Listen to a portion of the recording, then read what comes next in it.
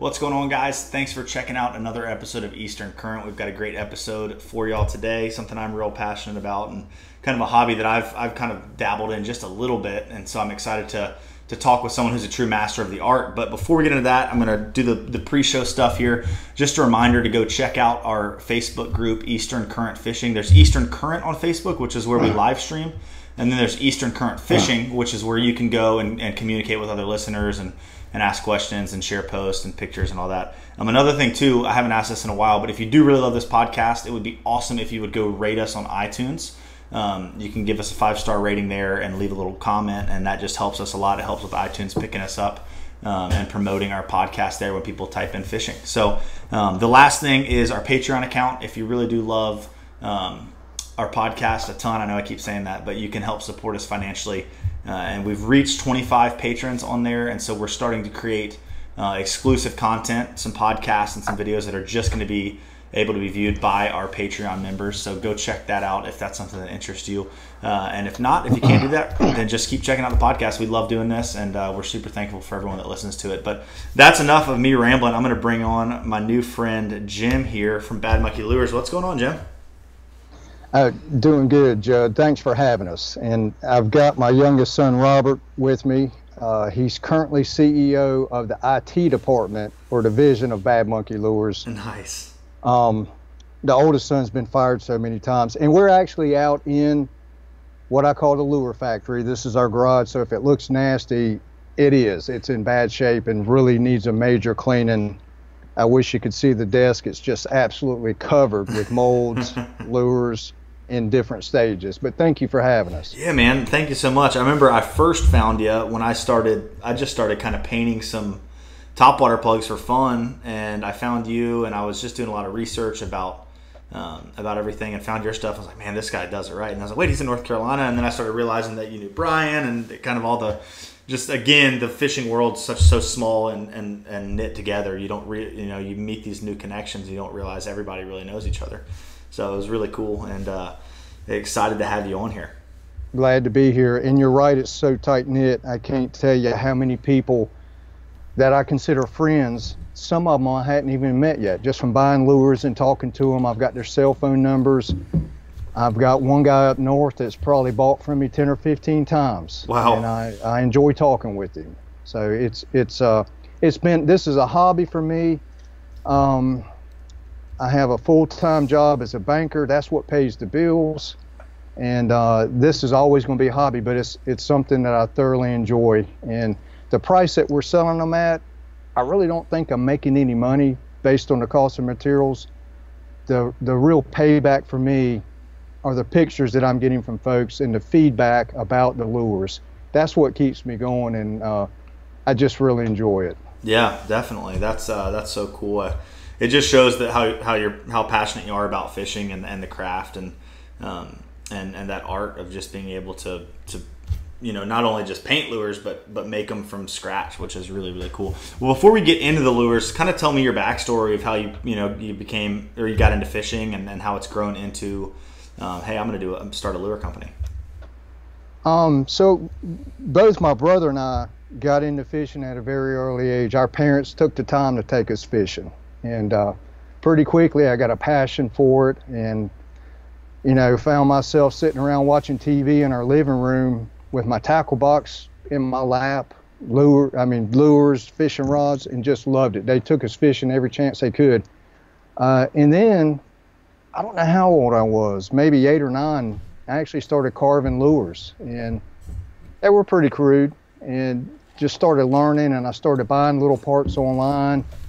And interestingly enough, way back then in the late 70s, I settled on the finish that I actually use today through trial and error. It's used by a lot of custom lure makers, and it's DEFCON 2-ton epoxy. It used to be called DEFCON 30-minute. And so that's how I got started. And I continued to make lures. Most of them were topwater poppers or chuggers, like most people call them.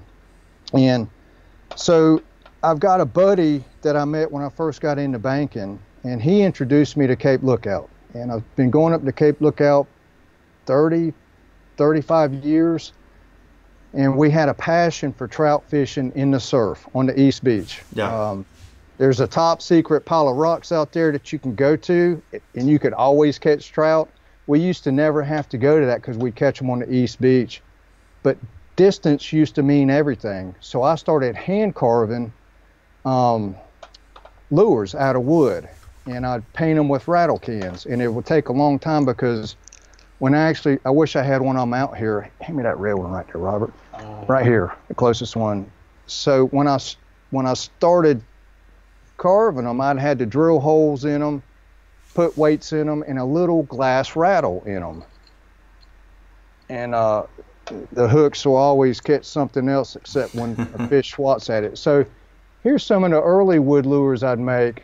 Wow, that's super cool. I don't know if I held it close enough, but yeah, that's perfect right there. And they still hold up. But anyway, I started carving those out of wood, and I did the line tie on top of the head and caught some trout on them in the surf and could cast a little bit further.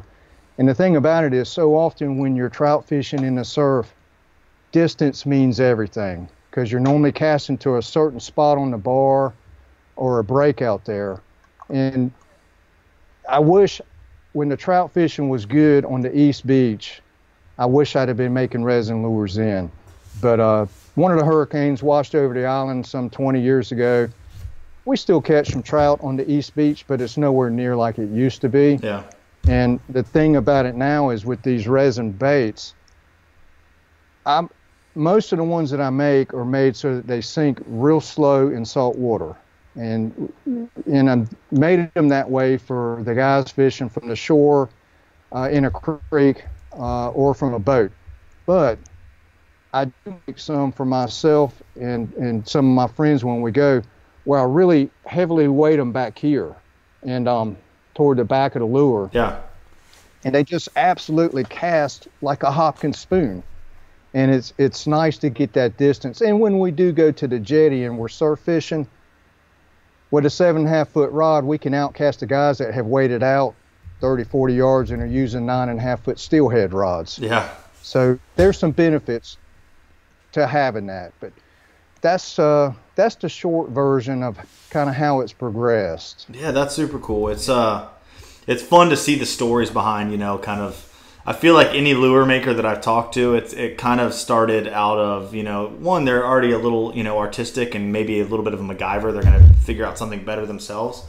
But it's like they had something that they needed and they're like, I can't get this, so I'm just going to make it. I'm going to fill this niche because I know I can make what I need, which is really, really cool. Well, that's interesting, because I would go for a while taking the factory baits, drilling holes in the back of them, putting lead in there, and then covering it with epoxy just to get a heavier lure. Yeah, see, you are MacGyver. That's the one term I wish people would call me. Like, I want to be known as a MacGyver. I'm the furthest thing from it, but I'm jealous of people that are just like always fixing things and tweaking things and whatnot. I think it's so cool. Well, I've got a lot of your lures here. Do you want to take us a little bit first through the process of how you make these lures, and then I want to dive into the individual lures and what you like to use them for, what they were created for? I do. So the way it works is I'll take a piece of wood. Usually it's basswood. I have a friend that owns a cabinet shop in the general area that they use, and he'll let me go dumpster diving, and I'll get pieces of basswood. Sometimes I have to glue them together. But what I do is I'll take and carve a lure out of wood. I'll get it sanded, shaped exactly the way I want it. And here's a 5-inch popper, chugger, whatever you want to call it. Oh, wow. And I get it shaped, and then I get in there and I drill the eye sockets exactly where I want them. And that took a lot of trial and error before I finally figured out how to get it even, because I can't tell you how many times I carved a lure out of wood, go to think I had the eye sockets even on each side, and when I got it done, they were way off, and I just end up throwing it in the trash. So I've learned some tricks on that. So then I get the hook hanger, or the line tie and the hook hangers set right where I want them. That gets real fine sanded, and any holes I'll fill it in with wood putty. Then I spray it with some type of lacquer or shellac, let that dry. So that's the blank. Once I've got the blank, I take, and I wish I had an example to show you, but I'll take clay and I'll flatten it out press the lure down into it halfway, get it sealed around the lure real nice and flat. And then what I do is I take a big putty knife and I'll cut it into a rectangle around it, leaving about an inch on each side of the lure and on the fronts of the lure. Then I'll take like the end of a pencil and I'll press indentations around that, because ultimately I'm making a silicone mold which is flexible, and you need those indentations because when you pour, it's a two-part mold, and I'll show you the mold in a second what those indentations do. But it gets put in that bed of clay, shaped, and then I don't know if you can tell, but this is a corrugated plastic sign, for sale sign that you might see. You can see the holes in it. Yeah. That gets put around the clay and the lure on top of another flat piece of this same material. Okay. Then what I do is take more clay and I'll go around the edges and seal it with clay. And you can see where it comes together right here. That gets sealed with clay. Okay. So you got the box around the lure and you're ready to make your silicone. The silicone that I use is made by Smooth On. It's Mold Max 30. It comes in a very thick paste, and then you have I guess you call it a catalyst, and it's a 1 part to 10 part mix. So you mix that up, and it takes a few minutes to mix it up, and it's a real thick mixture. Then you pour it over top of the box that I've made, and you're pouring it over the lure, and you let that sit overnight. And then you come the next morning or the next afternoon and you break it apart. And this is what you get. This is the top part of the mold. You can see it's a flexible silicone. Yeah. And here are those indentations that was put in the clay. So the silicone goes in there and fills it in. And I may be showing it backwards. Then you basically break it apart, leaving the lure in the mold. You want to leave it in there. Okay. And then you rebuild your box back around it. Then you spray mold release on top of it. Then you pour your silicone again. So that's the two parts. And what you end up getting a 2-part mold that the next day is ready to go. You have to clean it up some. And what I do is I actually take a hole punch, and you have to punch your pour hole, and I think these are called sprue holes. Okay. So when you pour your resin in right here, the air comes out right here. So that's how the mold is made. And once I make a mold, I can pour anywhere from 30 to sometimes 60 lures out of that mold before it starts to disintegrate. And what will happen is it'll stick to the resin lure. So once the mold is made, then you can really start duplicating them. The resin I buy from Aluminite, and it is, I think it's their RC3. It's okay. A tan. When it comes out of the mold, it's a tan color. And so in this particular case for this topwater lure, the way I do my topwaters, I will set the hook hangers, the line ties in the mold. Then I get my rattle in there that I custom make. And in the case of these, because it can support it, I put a weight at the back. That helps with the cast. This thing casts it'll just cast like a Hopkins. And I don't know if you can hear, but this one has a real loud rattle. Oh yeah, I can hear it. Yep. So once the mold's set up, then I take the resin, which you just basically take solo cups and mix equal part A, equal part B. And in the case of the topwaters, I have to put micro balloons in there.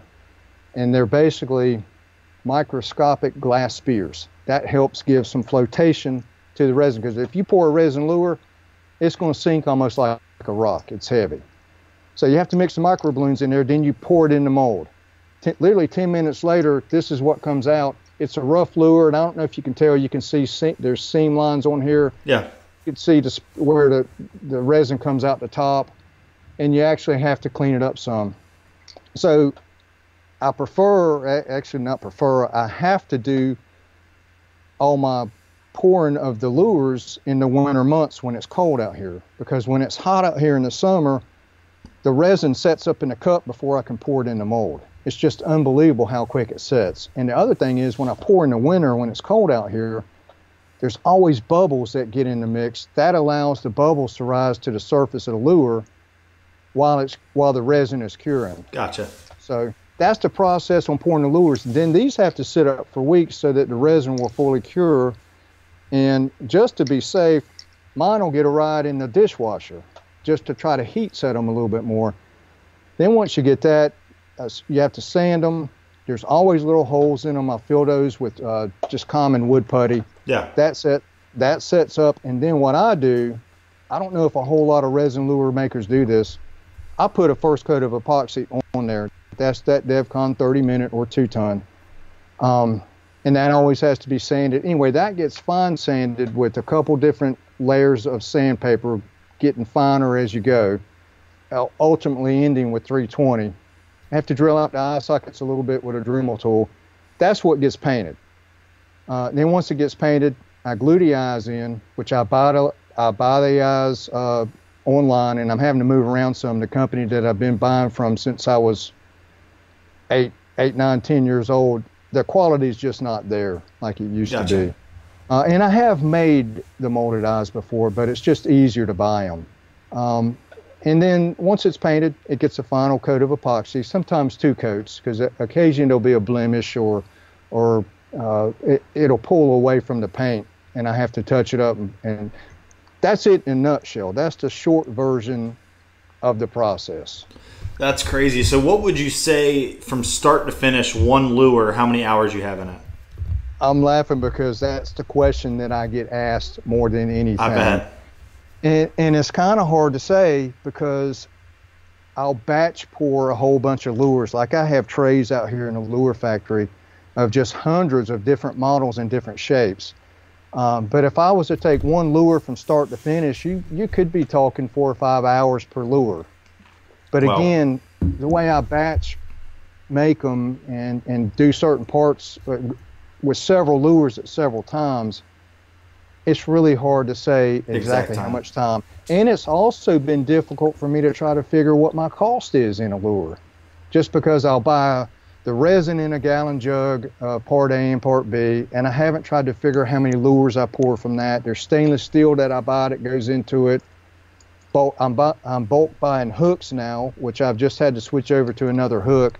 But it's hard to say. And one other thing, so when you make top water, that's pretty simple.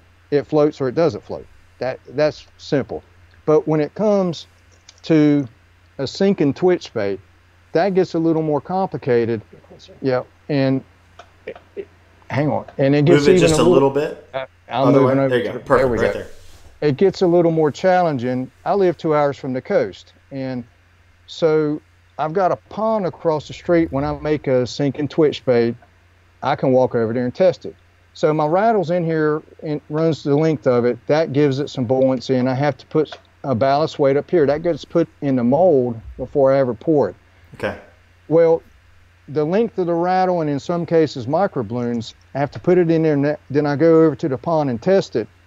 And I have to take into account whether it's monofilament or braid, because that often acts like a parachute. So if you cast it out, that could have an impact on how that lure sinks. If you don't have line to it, tied to it, and you drop it in the water, it could sink like this. But when you have the line tied to it, it could help keep it level. So what I've had to do, once I got it where I wanted it, the right action in the pond, then I had to mix up a 5-gallon bucket of salt water, which I had to, if you go online and check the specific gravity of salt water at the coast of North Carolina, you can find it. And I had to buy an aquarium tester. And the reason for that is a lure that barely sinks in fresh water might float in salt water, because there's 2 differences. And I didn't know this until I started making lures. So the salt water that I mixed up in the 5-gallon bucket and got the specific gravity right, that's when I would start drop testing them with the different mixes to make sure each of my sinking twitch baits would sink real slow. And I have a notebook here where I've taken detailed notes, and in some cases it might have taken me 25, 30 lures over a month or so to get it right. Wow. But I kept the notes and narrowed it down. And the reason why I say it takes a while is I'm really only doing this on the weekends. Yeah. It's just when I get home in the evening from work, there's things to get done around the house, and I just don't have time on weeknights. Right. Well, that's crazy. That just shows the dedication and the passion behind the whole thing, is just getting it just right. Well, let's talk and dive into some of the different lures that you've designed, the top waters and the sinking twitch baits. You've sent me quite a few pictures here. I was looking through them, super impressed, and I've been able to fish a handful of them when I was up on the Neuse River with Brian Saunders, and just really, really liked them. But what I'll do is I'll share some of these on the screen and just kind of get you to go over them, talk about how you designed them, or not how you designed them, but what you designed them for, and kind of the just going over the basics of these lures. And so the first one I've got here, if this one's cool to start with, is the 5-inch popper that you've designed. Oh yeah, so that's one I came up with several years ago, and I always made poppers for bass fishing, but very early on when we had the logo design and started a Facebook page, I had a guy by the name of Ron Buffington out to me. Lives in Pennsylvania, loves fishing at Chesapeake Bay for stripers. He reached out to me, we ended up talking, and he said, hey, I can help promote it. And I had a lot of people reaching out to me with that same thing. And with him, after talking with him, I felt like he really could. And he did. He really started promoting them and helped us get an awareness up on the Chesapeake Bay. And so that's when I came up with that larger topwater popper chugger. And actually ended up designing a few more. Came up with several walk the dog baits, different style chuggers up to 7 inches. Yeah. So and Ron's actually started his own business. It's JLS Custom Rods, and talking with him and seeing his posts online, looks like he's doing a real good job with it. But where is he out of? Because I've heard of JLS Custom Rods. He lives in Pennsylvania, okay, in the mountains of Pennsylvania, and I can't remember exactly where. Gotcha. But he's done a very good job with it, and he's using quality components. I do know that. And he's apparently doing very, very well with it. Awesome. And he's been a very good promoter of the lures. But just I literally started with that 5-inch chugger, and I had a couple different models, and I've narrowed it down to this one right here. This is the one I like the best. It's a little bit skinny. It casts real good, which when you're out there chasing, schooling fish, often makes a difference. Yeah. So often they're going to come up 15 feet beyond where you cast. Well, this lure is going to outcast any factory lure because it's heavy. It still floats. The problem is, even when you're fishing a lure that can cast further, they're going to pop up 15 feet beyond where you can cast regardless. Right. Is how it seems to go. Exactly. Well, one thing that I've noticed with a lot of popper lures, and I love them for stripers. They work so well for stripers, but when you get in that nastier water, sometimes it's hard to work like a walk the dog style bait. Has there been some or tell me a little bit about your popper, like that? Because when I threw it with Brian, there was a decent amount of chop in the water when I was throwing it. It was still holding and chugging really nicely in that sloppier water. Is that part of your design? Like, did you have to kind of play around with it for a while to get that head shape correct? I did not. I think that was probably just I stumbled on it. Nice. And I came up with one that when you pull it, I wanted it to spit some. I didn't want it to scoot on the surface. I wanted the front end of it to be able to grab in. Yeah. And I purposely have kept the majority of them, the mouth part of it, kind of small, just so you could get that distance. Yeah. Even though here's like a bigger 7-inch one, and this is the actual blank model. I don't know if I have any resin ones poured up. It's got a little bit bigger part, but I've still tried to keep it to where it's in line with this. So when you're casting, now this one will have a tendency to wobble some, just because it's so big and long, and I need to start putting more weight back here in them. Okay. But I wanted them so they casted real good. Yeah, that's awesome. The next one I got on here, and this was one that you hadn't painted yet, but it's the 7.5 inch the pencil popper. Is that a striper bait that you've come up with as well? It is, and I've literally only poured 4 of those baits, and only one of them has been sent out finished, and it was actually to a guy that lives in Wilmington, and I'm drawing a blank on his name. I think his last name might be Smith, but okay. He ordered a whole bunch of lures and wanted that pencil popper. But I thought I was going to try to see if I could get into the guys that surf fish for stripers up north, Mm-hmm. and I haven't tried very hard. At one point, I was kind of hoping maybe I could find a guy that was very well known in that area, send him a few lures and see how it goes. I just haven't pushed it. I've been too busy with just so many of the other lures. Right. I've still got the mold. I just haven't poured any more of them. Yeah, definitely. Those striper guys up there, though, it seems like when they find something they like, they are very loyal to it. Any surf caster, it seems, really. Well, there's some custom lure makers up there that I enjoy watching some of their videos online. They're just awesome with what they're doing, and they're building wooden lures, which for a big fish like that, they need to have a through wire design. Yeah. And the finishes that they're getting are unreal. And some of the lures manufacturers up there, their followers are almost rabid about their lures. I'm just amazed at how well they've done. That's awesome. Well, the Twitch baits they really are awesome, man. Like the action that we got from these, and the way they were out fishing when I fished with Brian, because that's the only time I fished your lures was when I was with Brian up there, and they were out fishing like the 4-inch and the 3.25-inch Twitch baits. We're out fishing the 17s like crazy. Like me and my buddy were sticking with MR 17s for a little while, and then we're like, all right, give us some of those Bad Monkey lures, because he was crushing us. But I'm gonna pull up the 4-inch Twitch Monkey and drop it on the screen if you want to talk about that design.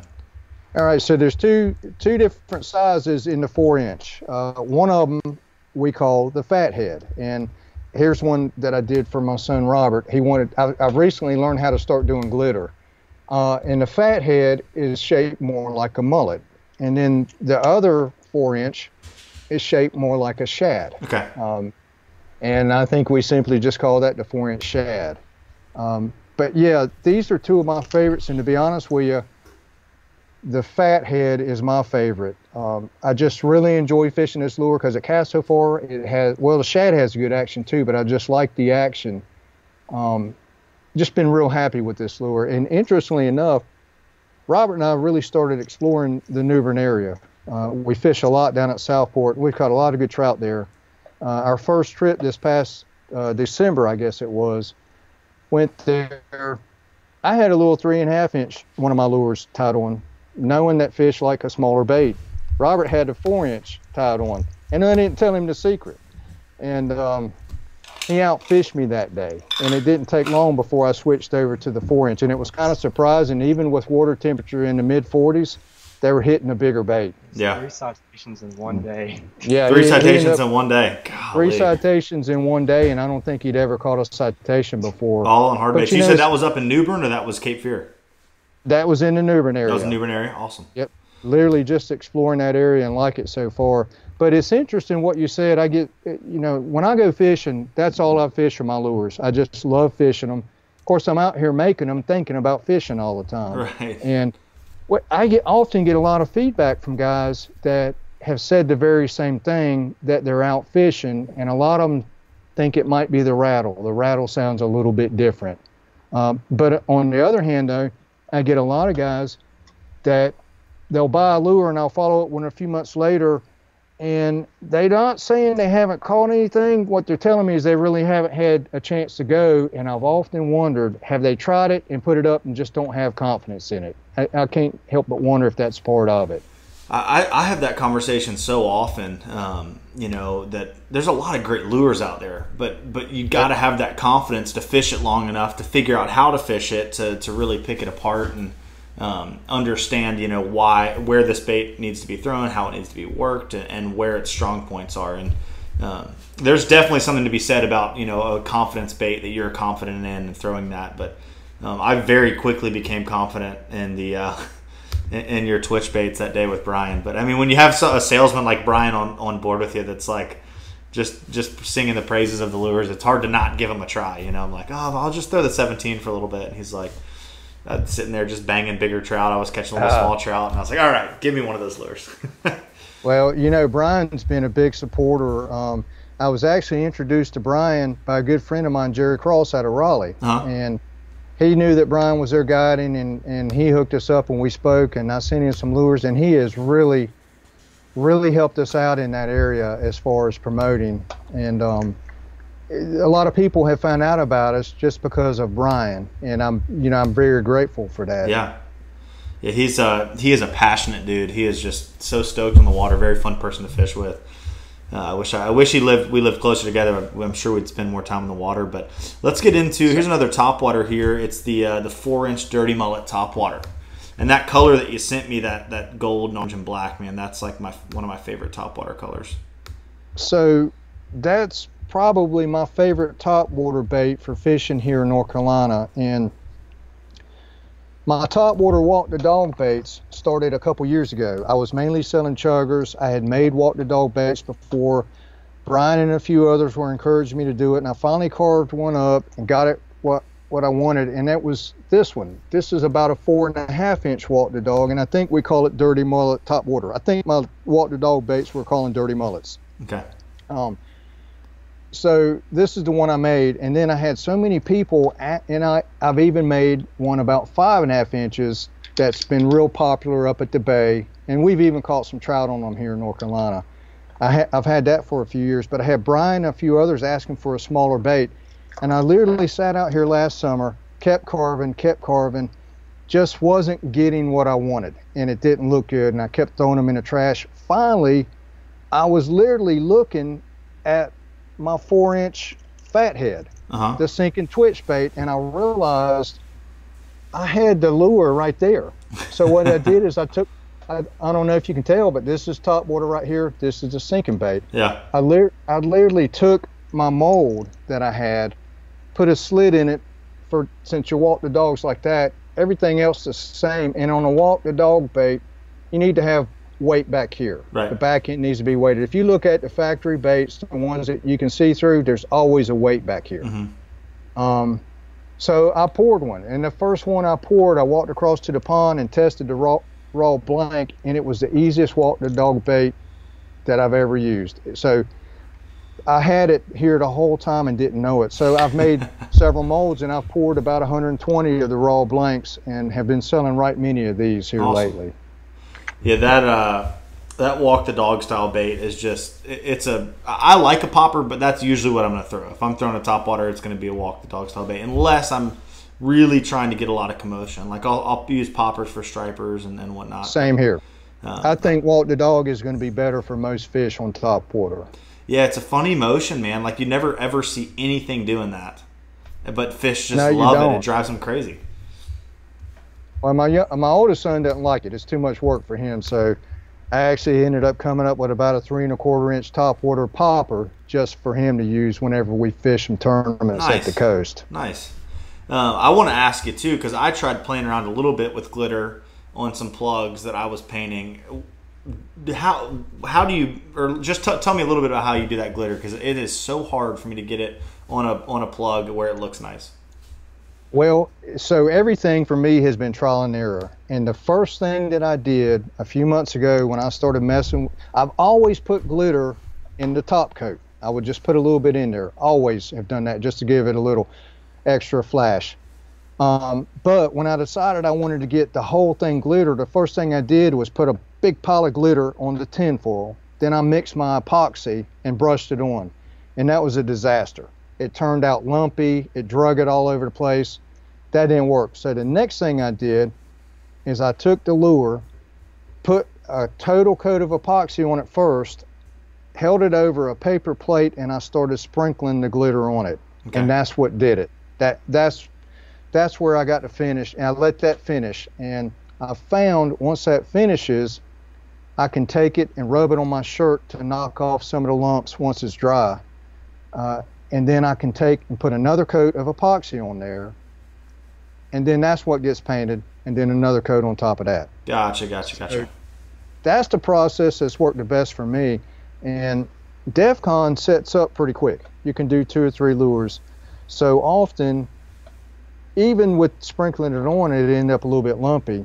I've got another finish that I've been using, and I can't remember the name of it. It may be crystal clear or something, but literally when I mix this epoxy up, I have to let it set for 25 minutes because it's too liquid to brush on. And it hardens up some, and then I can cover 12 lures. But I found out last week by testing a lure for myself, put that epoxy on there, since it takes so long to cure, after I sprinkled the glitter on there, it really settled in and had a smoother finish. So cool. That particular, and I'll get you the name of it later. I can't remember what it is right now. Yeah, I've been so impressed. Error.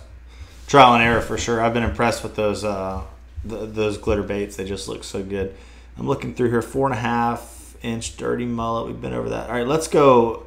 This is a cool bait. Now, I feel like this is probably a striper bait, but I think it needs to be thrown consistently by somebody this fall for some speckled trout because I eat it. But the 7-inch shad walk the dog plug. Yes. So the interesting thing about that is Robert and I had a trip planned to go fish with Ron Buffington and meet him for the first time. It was 2 years ago. We went up there in June, and he was kind enough to drive. It takes him 2 hours to get to the bay. Drove down there early and met us. Well, he was telling me about all the larger stripers they were catching. So I came up with the larger design, and I made a whole bunch of them. We went up there with a whole bunch of them. Well, they weren't hitting topwater when we were there, and so that's how it came about. And I've made a bunch of them, sold a bunch of them up there, and actually Robert and I went to a show in January of I guess it was 19. Went up there. A guy I had never met before, Lonnie Johnson with GI Jigs, had a booth at a tackle show. I think it was in Fredericksburg, Maryland. We went up there and stayed with him. Never met him before. Got up early next morning, went to the show, and I actually had a very good time. Sold a lot of baits and met a lot of people. Right, many of them just came just to meet us and said they'd bought the lures before. That's cool. But that's the short version on the 7-inch shad walk the dog bait. Okay. That has anyone thrown it down here for trout? That 7-inch bait that you know of? I've thrown it 1 or 2 times, and there's a guide that reached out to me. It was late last fall. I can't remember his name, but the guide service is Dare to Hide. Okay. They're over in Hyde County, and he told me he's had the big trout figured out in the spring, and that's what he wanted them from. So I made some and sent him several.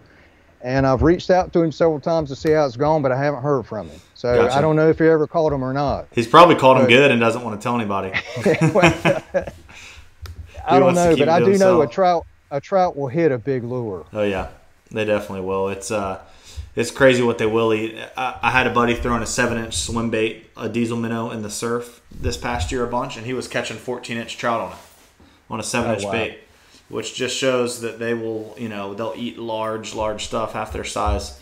Another great bait, I don't think we've talked about this one yet, and this is the last one I've got over here, but the 5.5-inch dirty mullet, that slightly larger bait, was that what was the idea behind that design?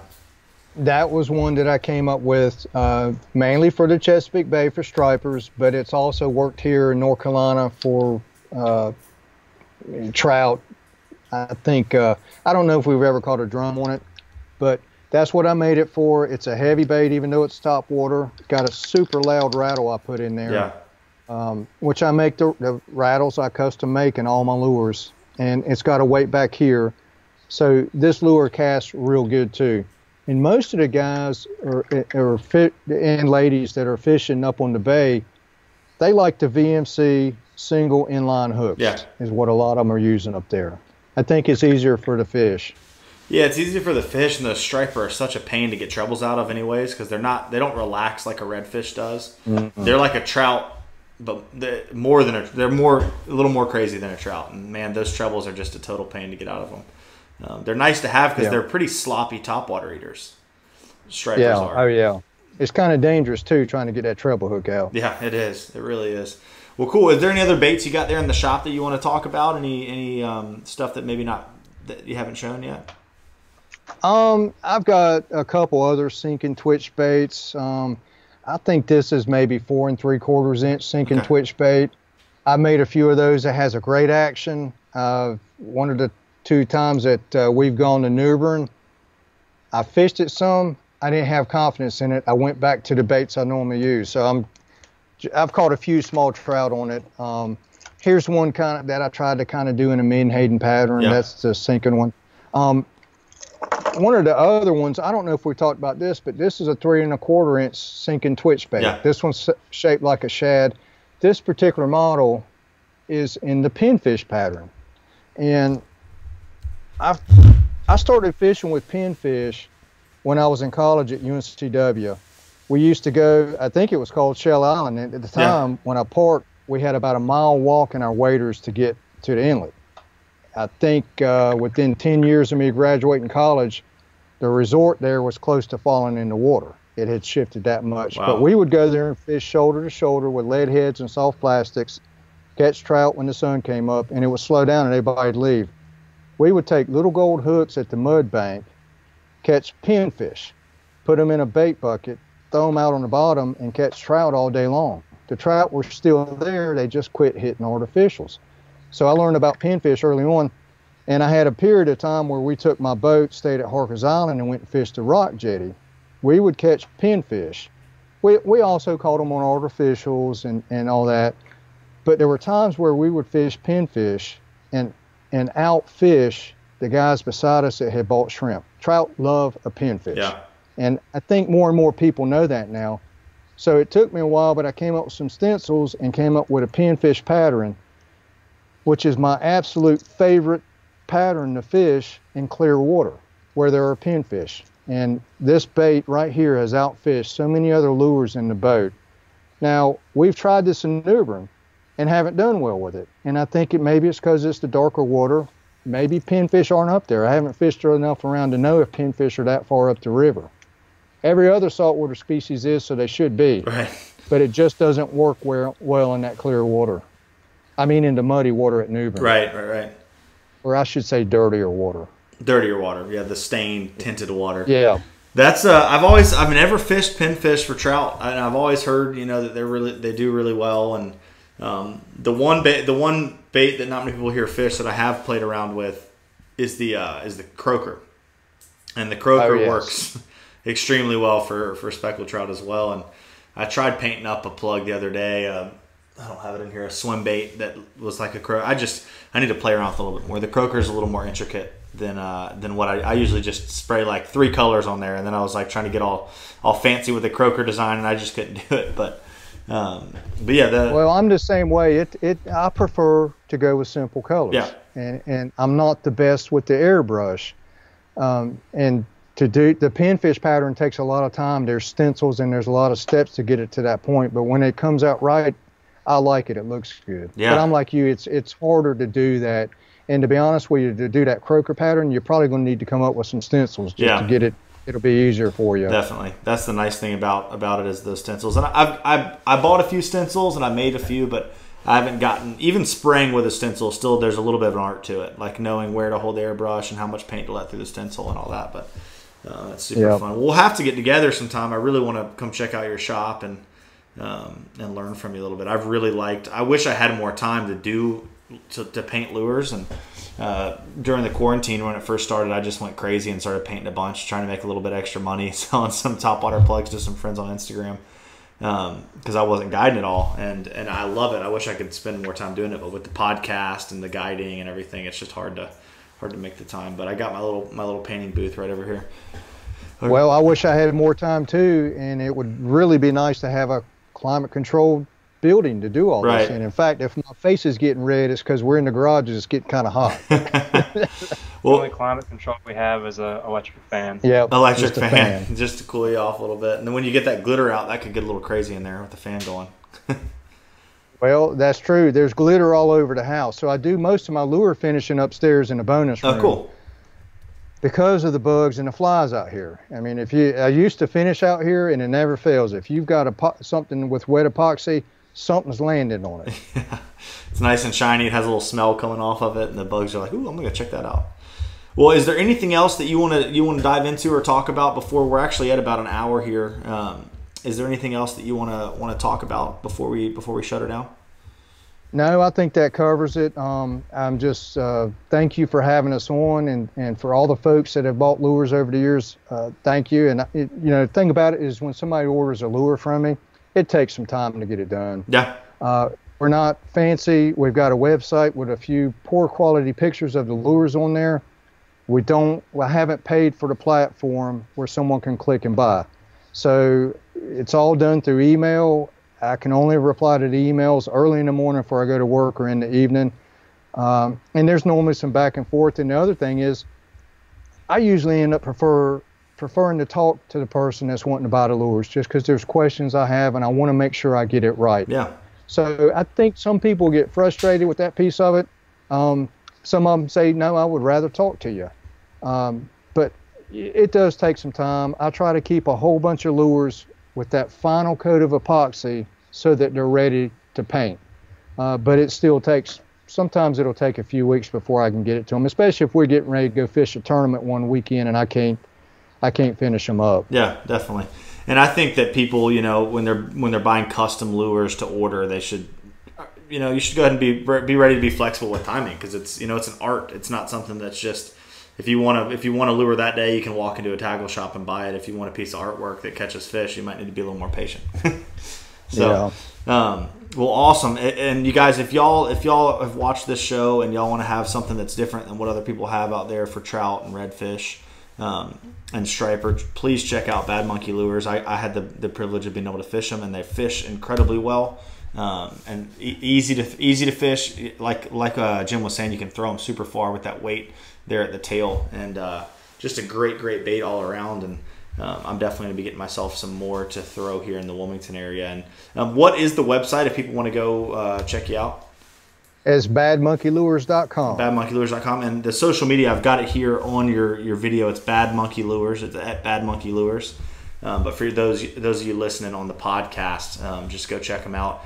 And do you have a Facebook? Or you were saying that now you're mostly on Instagram. Well, I do have Facebook, okay. But since I've had Instagram, I haven't made a post on Facebook since it posts. Yeah. Both of them post together. Oh yeah, that's true. That's true.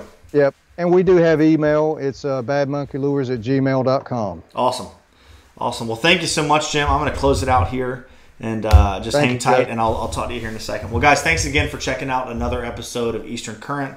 Super excited about this one. I love when we have people on. It's great to talk, fishing tactics and all that, but really diving into the art behind rod building and lure making and lure painting and just some of these kind of passions that come with fishing is really interesting to me. So I hope you all are enjoying these episodes as well. And like I said, please check out Bad Monkey Lures, and we'll see y'all in the next episode. Later.